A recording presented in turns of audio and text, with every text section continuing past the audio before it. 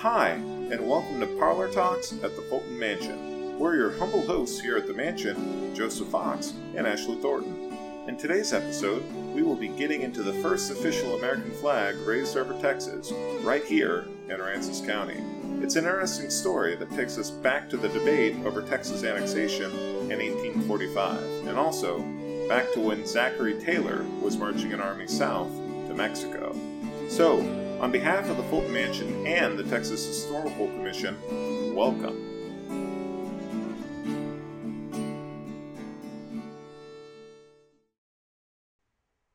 Happy 4th of July from the Fulton Mansion. This year, in 2022, marks the 246th anniversary of the signing of the United States of America's Declaration of Independence from Great Britain and a declaration to the world that all men are created equal. Back in 1776, Aransas County and the rest of Texas wasn't even on the mind of most Americans, as you can imagine. This region was a lot different than it is today. I won't be diving into Spanish Texas today, but would like to talk about a different event that happened on a July in Texas history right here in Aransas County.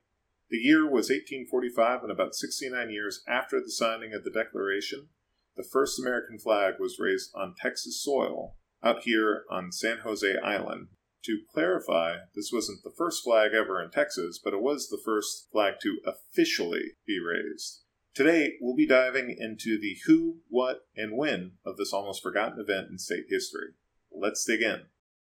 The debate in both Texas and America over annexation is a subject that deserves a lot more attention, but let me summarize it by saying for Texas, being a republic was never a choice. After a hard-fought revolution against Mexico, Texas sought annexation into the United States.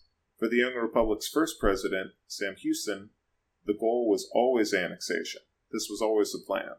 However, this was rejected by the United States Congress in 1836 due to fears that admitting Texas would upset the balance between free and slave states. While Houston's faction desired to keep pushing for annexation, some Texians, like Houston's successor, President Mirabeau Lamar, wanted independence and even to stretch a Texas empire out to the Pacific. Obviously, this didn't happen. And the 9 years of the Republic of Texas proved to be a turbulent fight for survival. Texas annexation became a central point of debate in the 1844 U.S. presidential election. And, with the victory of James K. Polk, the prospect for Texas joining the Union reversed course. On March 1, 1845, Whigs and Democrats in the U.S. Congress approved a treaty to annex Texas, which was sent by President Polk to the last president of Texas, Anson Jones. Jones is called the father of annexation, and that's not for nothing. He steered the annexation through the 9th Texian Congress, while also getting a deal to get recognition from Mexico mediated through Great Britain. This gave Texas extra leverage in negotiating with the United States, saying, in essence, if you won't let us be a state, then we'll be hanging out with the British right on your frontier. The Texian Congress approved annexation on June 26th, and a convention was held in Austin that formally approved annexation to the United States on July 4th. This makes July 4th, 1845, not just an Independence Day for Texans, but also an annexation day as well. Sadly, Texas annexation put the United States on track for a war with Mexico, which still saw Texas as a province in rebellion.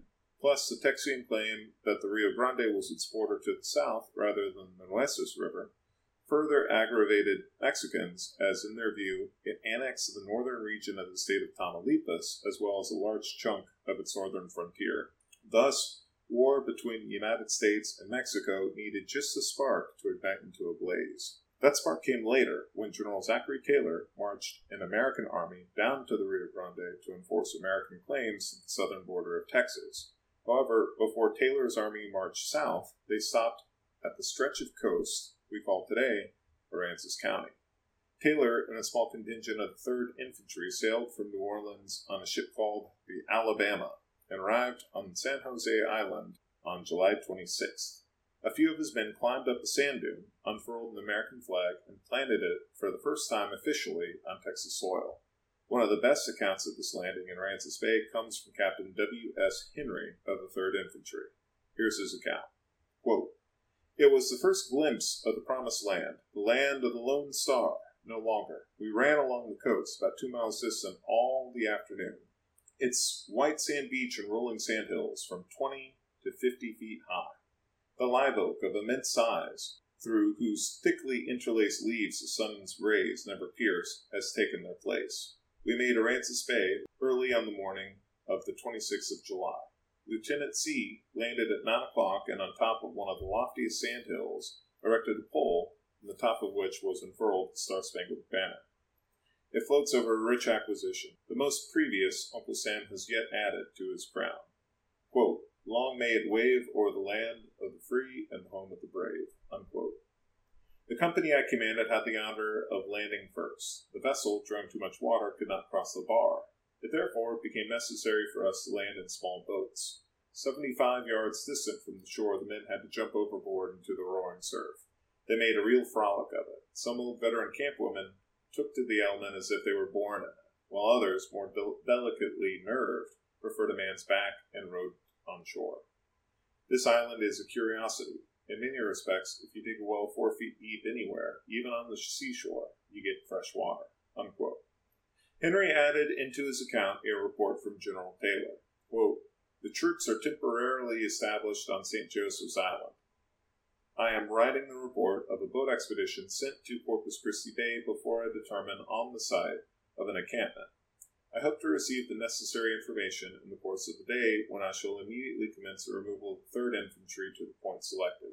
The position will probably be Live Oak Point in Aransas Bay, some 10 miles from our present location. I am very anxious to establish myself at the mouth of the Nueces. By extreme shoalness of the water will, I fear, present an insuperable obstacle, unless we can procure lighters of much lighter draught than those we have at present." Unquote. So, to summarize, Taylor's real rendezvous point for his army was along Corpus Christi Bay, but in early August his men camped out at the Live Oak Peninsula. According to local lore, Taylor's tent sat under a live oak tree that is still marked today, though there's no mention of a tree in his report. Taylor did, however, stop at the home of James and Tomasa Power at their home in what remained of Aransas City. This is marked today by a historical marker on State Highway 35 heading out to Lamar. In October, the people of Texas voted for annexation, and the treaty was sent back to the United States and signed on December 29th. On February 19, 1846, President Anson Jones raised the American flag in a ceremony in Austin, declaring famously that, quote, "The final act in this great drama is now performed. The Republic of Texas is no more." Unquote. Texas was on the 28th state in the Union. And that's it for today. Thank you for stopping by our parlor, and have a happy 4th of July.